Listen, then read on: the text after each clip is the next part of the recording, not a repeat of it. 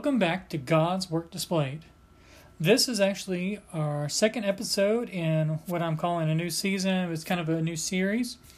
We're still going to be focused on people with severe and profound intellectual disabilities, but we're going to look more in detail about some of the nitty-gritties of what Scripture is telling us on how we as individuals and we as congregations and even communities of believers are to respond, how we are to care for those, and look at some more of the details of what Scripture is saying and how that plays out practically in our lives and in our church lives. So last time we went over the Good Samaritan, which is often totally misused and misunderstood as to what the implications of that parable are. But we discussed how really the implications are is that individuals are to care for other individuals, and that oftentimes the care needs of an individual may be beyond what one person can handle, but they are not to turn it over to some welfare agency or some governmental agency, but they are to invite others in to help for that, and then to remain involved to the best of their ability. When Jesus is teaching this, he's really not coming out of left field. Okay? This is not, in a lot of ways, a lot of what Jesus teaches is nothing new. A lot of what Jesus teaches throughout all Scripture is already in the Old Testament. He's just explaining it better. He's reminding them. He's helping them understand more fully what's going on. So today we're going to look at some things that are occurring within the Old Testament to see how this plays out, and then maybe even talking about some ways that you can follow these instructions, follow these teachings as believers, and what our response is to be in this. Before we get started, I'm going to say a quick prayer. And just, again, they're still doing construction in front of my house. So if you hear thumps or beep, beep, beeps or any of that stuff, just ignore that. It's going to be in the background. Hopefully it won't be too loud. So let's pray, and then we'll get started. Gracious Lord, we are so thankful that you provide us technology that allows us to be able to communicate with one another, allows for me to be able to share what Scripture is teaching me and how I'm understanding it and how that should play out, that people around the world can hear this. And I just ask that you help our hearts be softened to recognize where we are failing and how we are totally dependent on you, on the work of the Holy Spirit to illuminate areas in our lives that are deficient, and that we are dependent on Jesus' death on the cross and his resurrection for our salvation and our hope. So please make this time profitable for us and for your kingdom. It's in Jesus' name I pray. Amen. And if you noticed it in the prayer I mentioned around the world, I have an analytics option that I can look at for this podcast host. And it's kind of neat. And it used to break down a little bit more, and for some reason I can't get it to show me more information. But there are people from all around the world that are listening. And I know maybe one person that is. But I'm really not sure where a lot of the other people are listening from, unless you have some sort of VPN that's bouncing your signal from other places. But I know I've seen listeners from Germany, France, Ireland, Philippines, and probably a few others, as well as the U.S. So I just appreciate that. And if you can just spread the word about this podcast, if you can share that with others. Currently, if you're sending messages to the social media page on Facebook, you're not going to get a response. I'm kind of on a hiatus from that, from Facebook in general. So I deactivated my account for a while just to get a break from some of that. So if you're trying to get a hold of me that way, I apologize. You can't, but you can always email me at godsworkdisplayed@gmail.com, all one word. and I can check that. That's not a problem. So feel free to contact me that way as well. So back to what we were talking about. We're talking about the Good Samaritan, how that's really not a new teaching. And if we get back into the Old Testament, Jesus is obviously deeply entrenched in what's going on in the Old Testament, and is pulling from that when he's teaching. He's not really necessarily teaching anything new, other than the fact that he is the Messiah and he is the Christ, and that he is their hope and salvation. That's kind of the new thing. But in terms of ethics, in a lot of ways, nothing's new. What's new about the ethics of the New Testament is that where before Christ it was impossible to do that because we didn't have the Holy Spirit residing in us, with the exception of rare occasions that are mentioned in the Old Testament. Now, those of us who are in Christ, post-New Testament, we have the Holy Spirit residing in us, and so we are able to live the lives that we are called to live. The ethical teachings of what is in Scripture is now possible for us to live, and so that's really the distinction and what's new.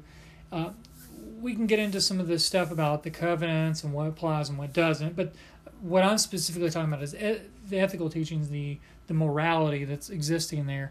Those, in a lot of ways, still apply.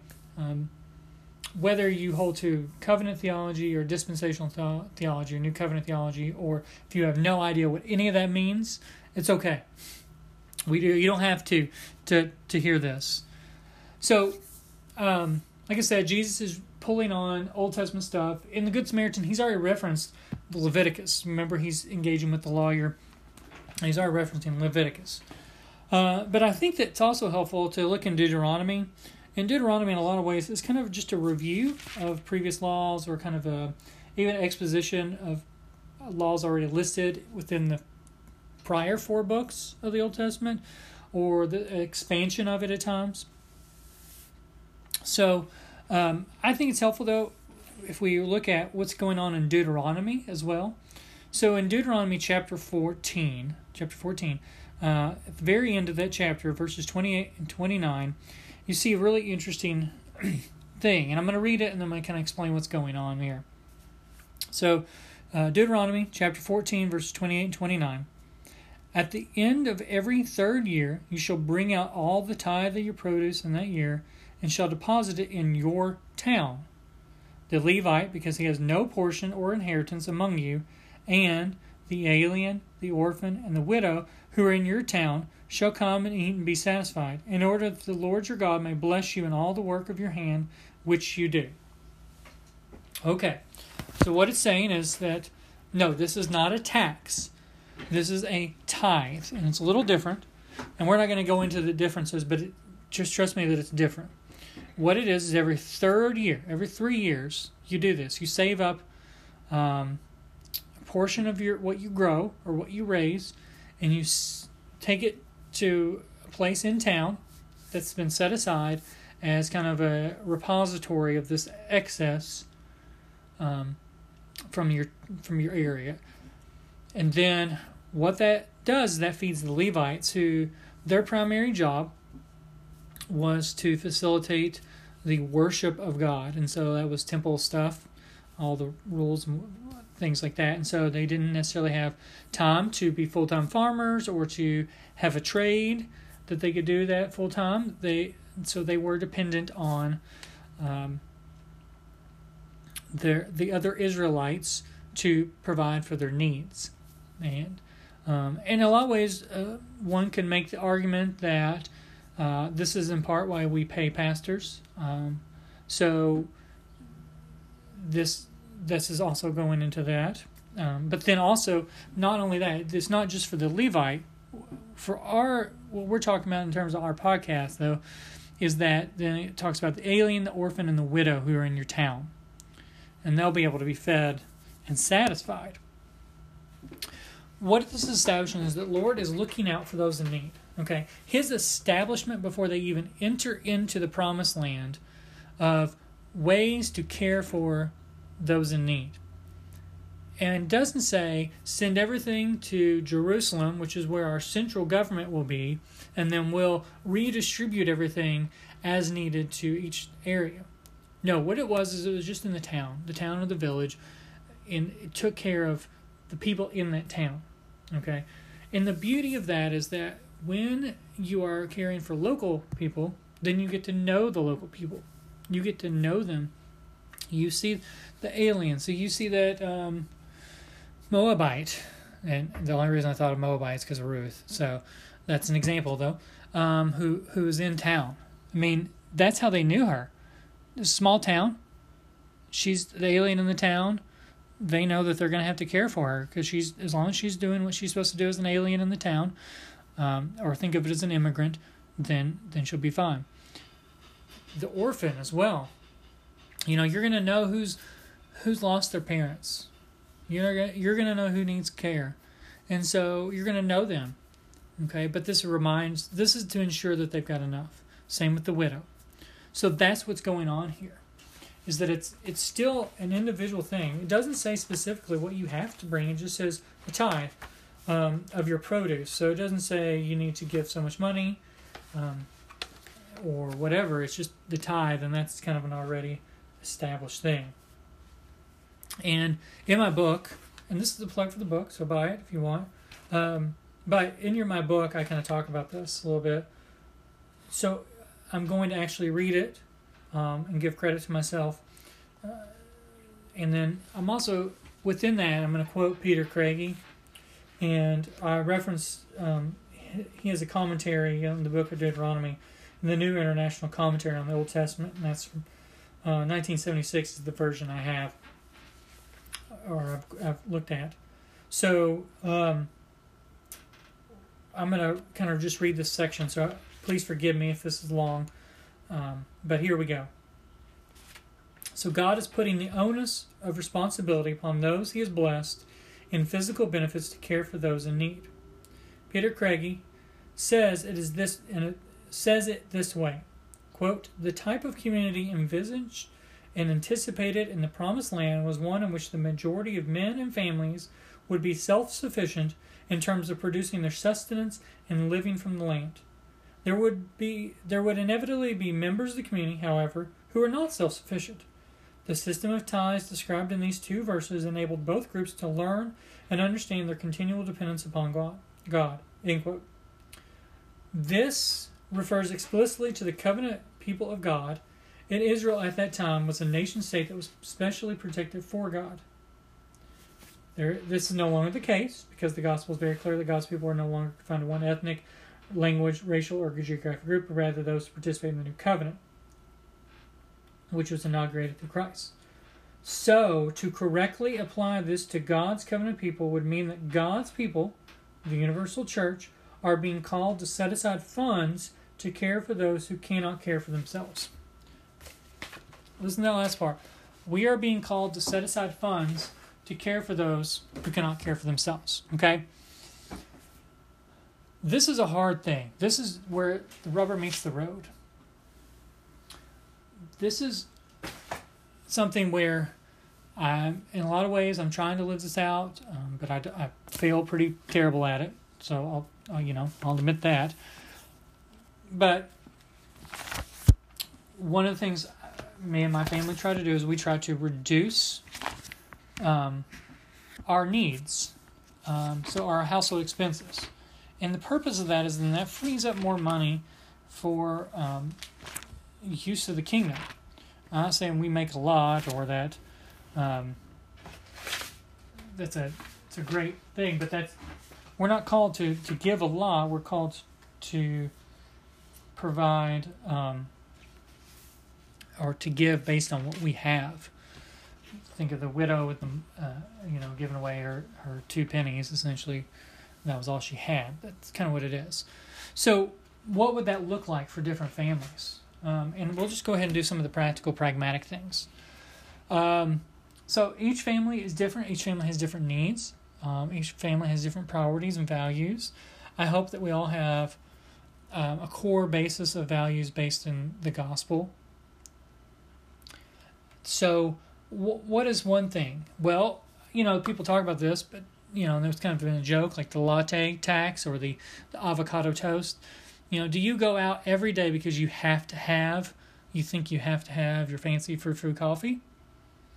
Now, you probably don't. I'm not saying that those are bad things. They're not bad things.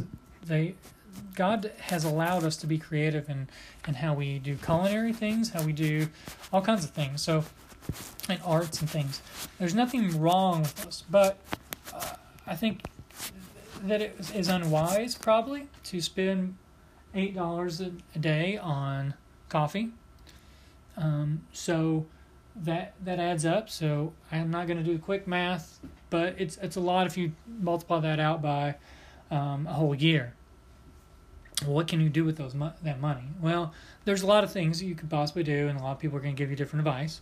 And it just really depends on your circumstances. So I'm not going to propose to do that at this time. Or your avocado toast for like $20-some. Or let's think of another one. Not only is money something that you need to be wise with, but our time. I'm not always wise with my time. I've frittered away at different things a lot of times. And that's not good. How do you fritter away your time? Do you spend it watching television for hours on end with no intentional purpose? There's nothing wrong with enjoying a good story told on a television show or a movie.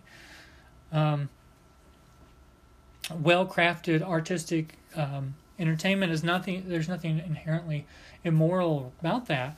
But if it's not a wise way to spend your time, then that is a problem.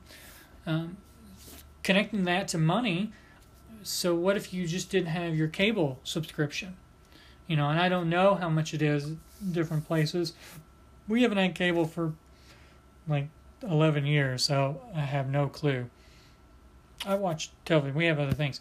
But that's actually one way we saved a lot of money with our house. Or with our household budgets, say. Do you go out to eat a lot?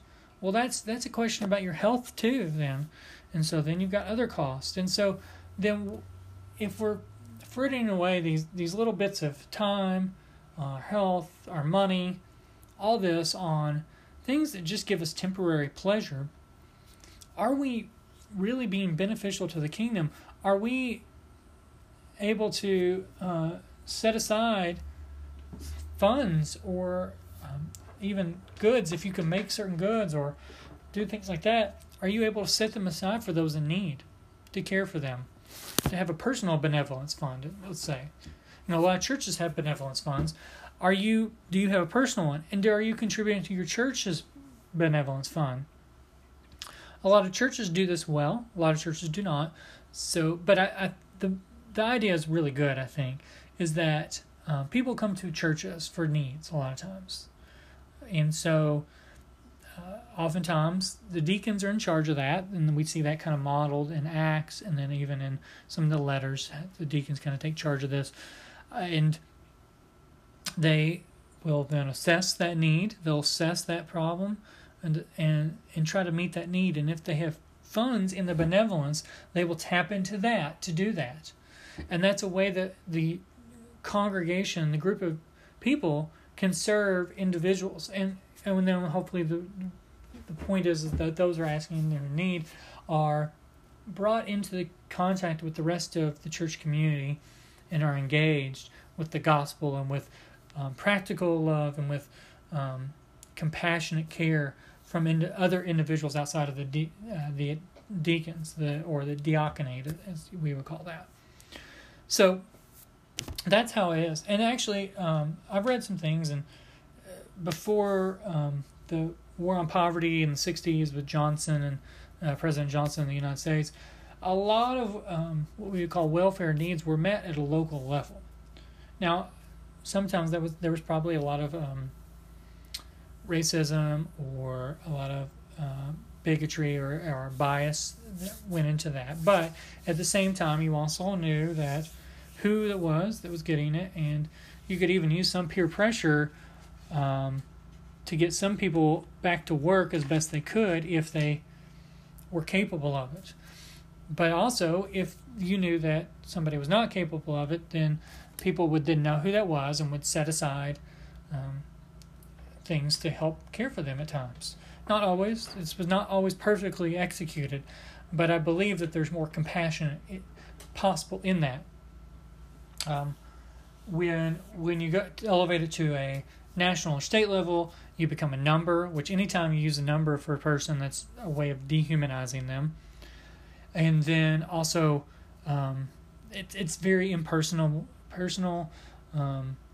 and it doesn't necessarily reflect the values of that community within, even just at a cultural level, just a purely cultural level, that becomes problematic.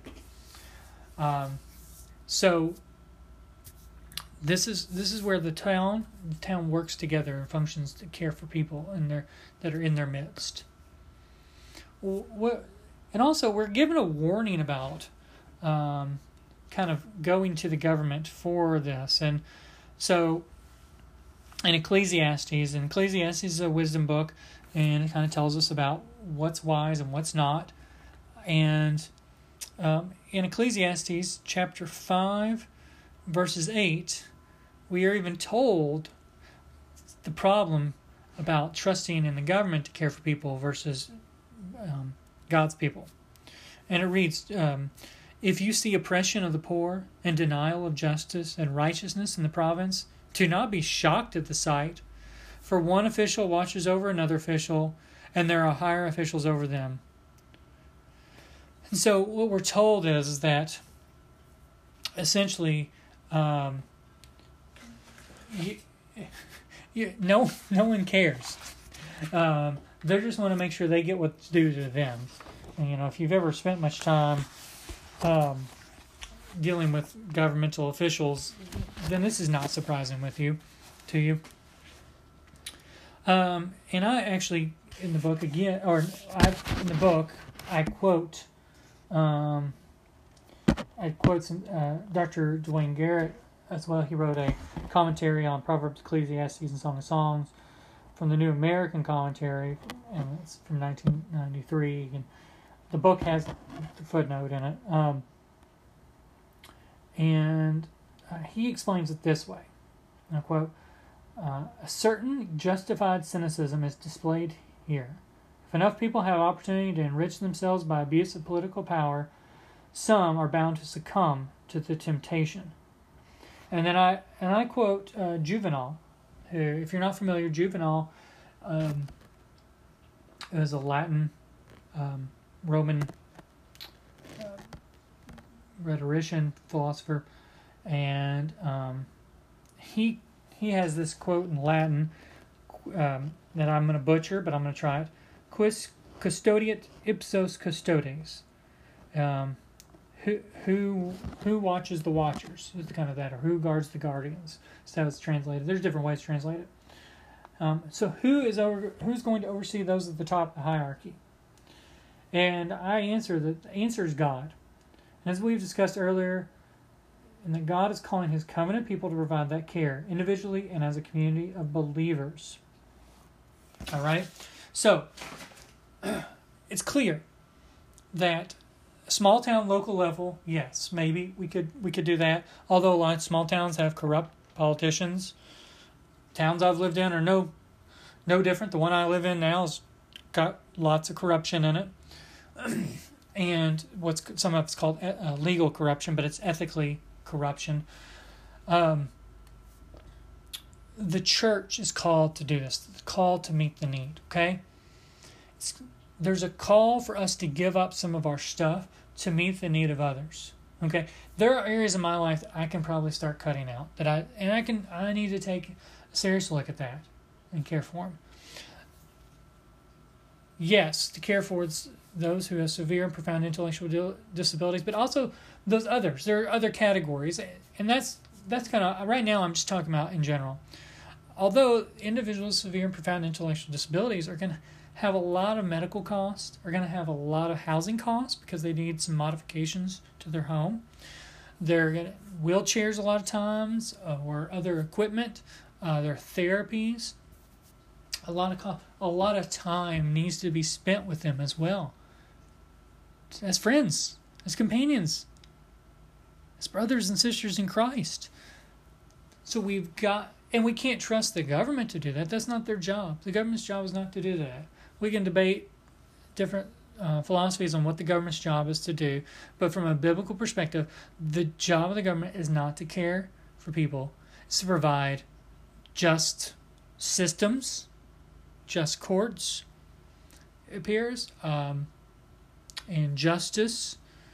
And we saw that in Ecclesiastes even that a lot of times, though, it corrupts justice even. But that's still, to have a just system of laws is still under a permissible purview of what government can do. It is the covenant people of God's job to care for those in need.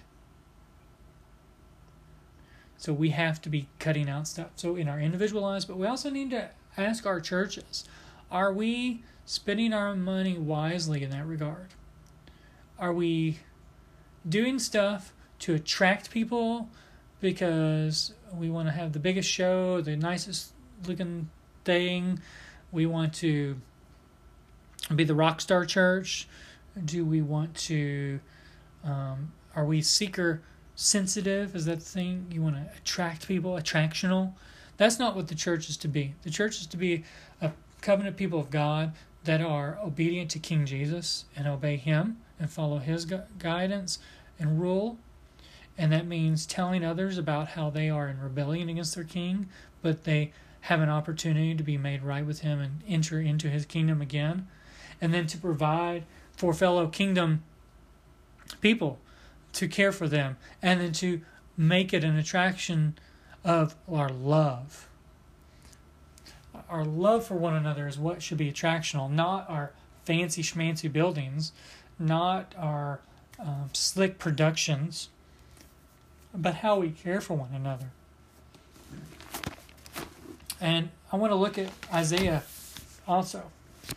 And in Isaiah 58, and the reason I'm referring back to the book a lot is because that's where I did most of my work, where I've written out most of my work and thought through it thoroughly. And so that's what's going on. So in Isaiah 58, we kind of see some things about how His people are to live. A lot of Isaiah is condemning the people for not obeying the covenant and not caring for those in need, and that's kind of the prophetic call throughout the Old Testament anyways. And so there's a section in Isaiah 58 that I'm going to read, verses 6, 7, and 8. Well, I'm going to actually read 6 through 12. Okay. Read Isaiah 58, 6 through 12. Is this not the fast which I choose? To loosen the bonds of wickedness, to undo the bands of the yoke, and to let the oppressed go free, and break every yoke? Is it not to divide your bread with the hungry, and bring the homeless poor into the house? When you see the naked, to cover him, and not to hide yourself from your own flesh. Then your light will break out like dawn, and your recovery will speedily bring forth, and your righteousness will go before you. The glory of the Lord will be your rear guard. Then you will call, and the Lord will answer. You will cry, and He will say, Here I am.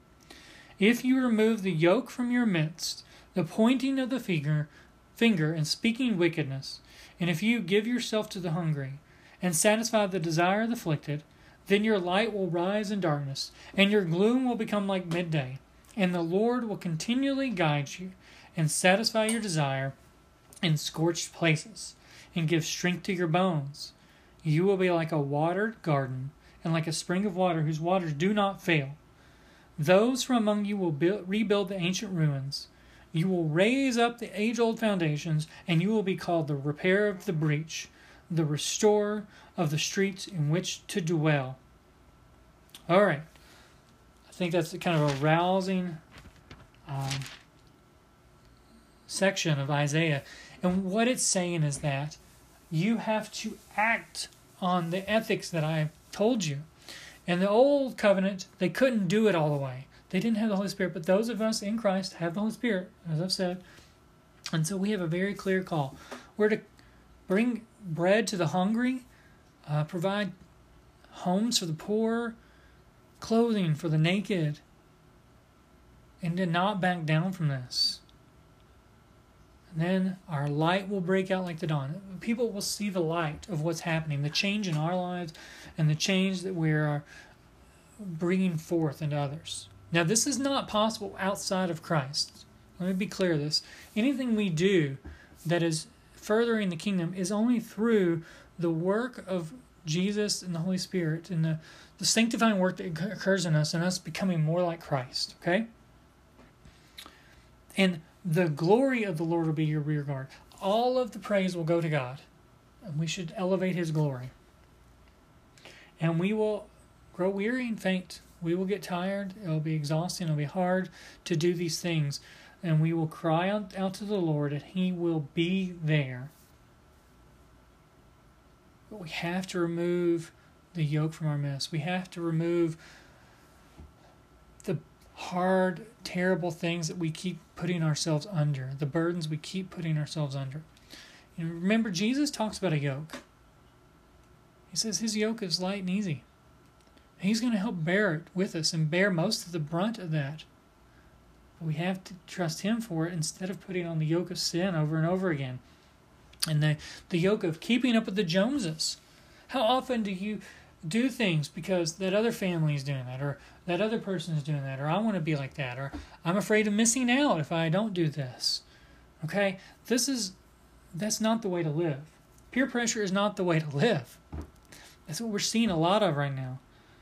People are struggling with that. It's peer pressure. It's just like high school all over again. But we're seeing it in the mass community. We haven't matured enough beyond that. And so God is saying, get rid of that. And instead, do what I've called you to do and don't worry about all the other stuff. I am your guard. I'm your rear guard. And I'm going to shine a light on you. I'm going to be here for you. I will guide you. I will give you strength.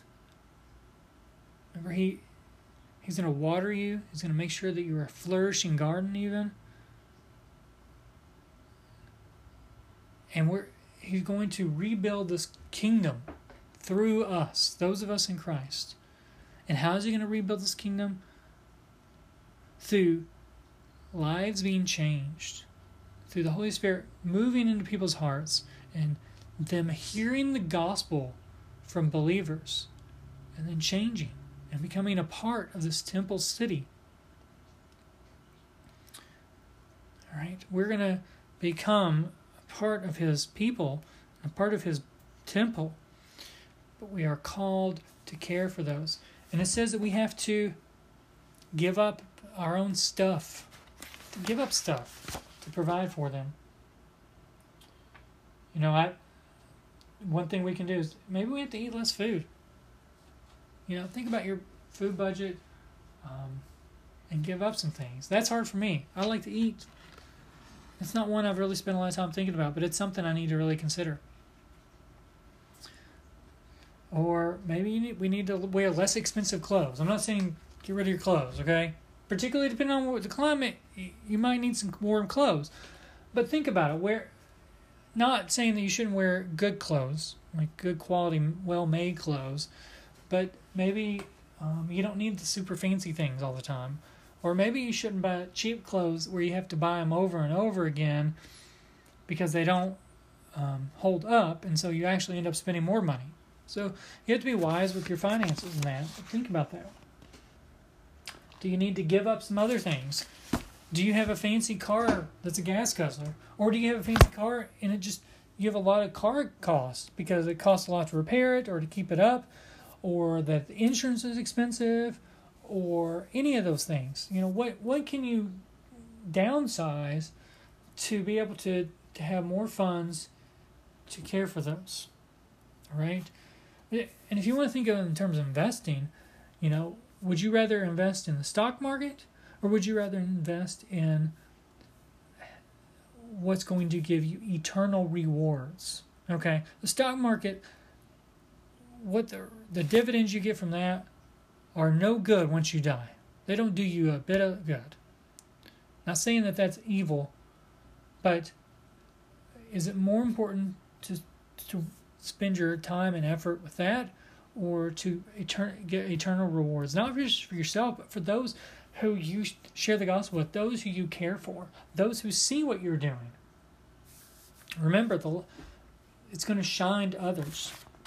And that's what God is telling us. So, this is one of those. This is a hard thing. And I think that we're going to spend maybe the next episode looking at some more of those. We can look more at Jeremiah. And we can look at some more Old Testament things. But also we can look at what's going on in James. And maybe even some of the other parables.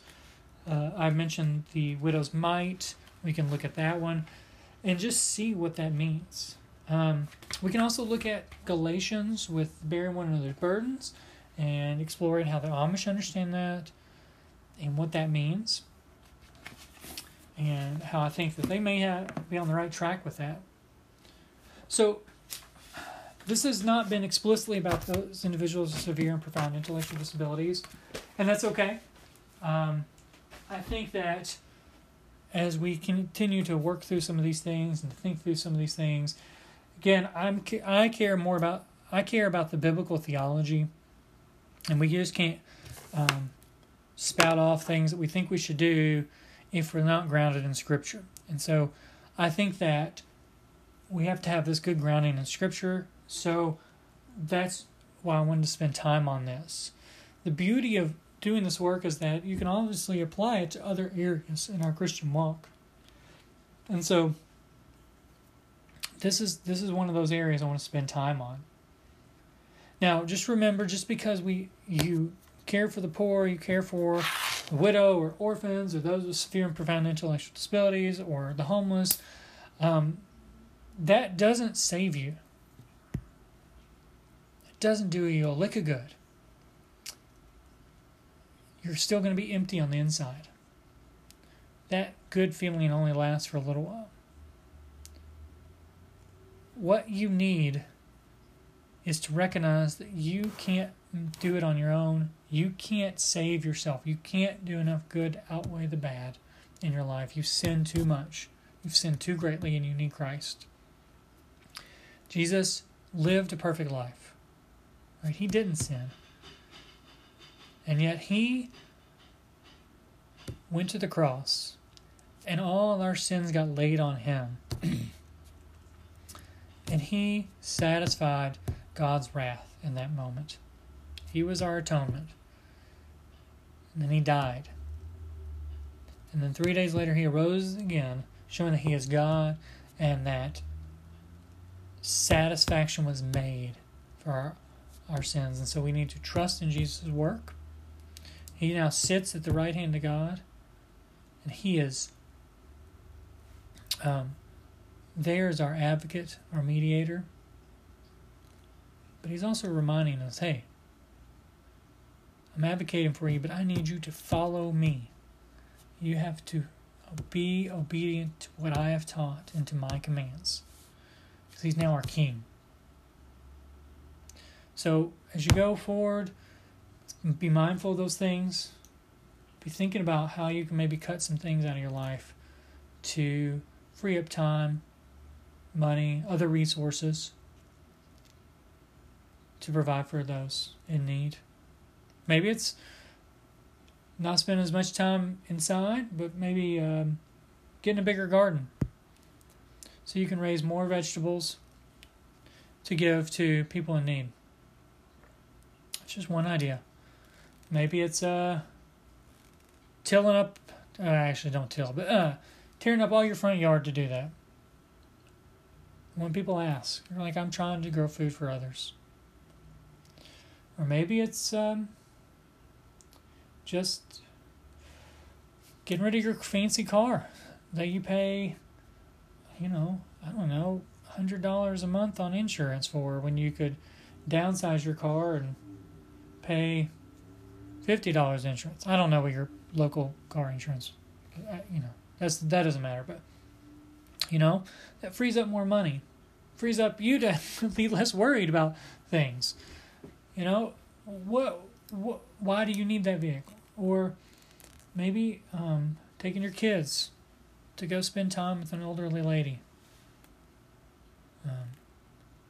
Making sure she's doing okay. Spending time with her. Spend time with people who have severe and profound intellectual disabilities. They're not going to hurt you. Probably not. Be careful. Be mindful of spreading disease. I know a lot of people are concerned about the COVID-19 right now. And that's a legitimate concern for those who are in at-risk populations. So be mindful of that. But also the flu's another issue. Or if kids got a cold or something, don't go. That's just one of those things. But spend time with them. Call them. Do that kind of stuff. Reach out. Spend time with neighbors. Provide needs. Sometimes you don't know what they need until you speak with them. So, I hope you take this to heart. Please email me with any questions you have. GodsWordDisplayed@gmail.com, and I'll be glad to get back with you about that. And I hope to have another podcast out in the near future again. I'm trying to do a little bit better, and maybe if somebody has some technological expertise they can share with me about how to do interviews with podcasting, I'd love to hear from you. So take care, and we'll talk again soon. Thanks.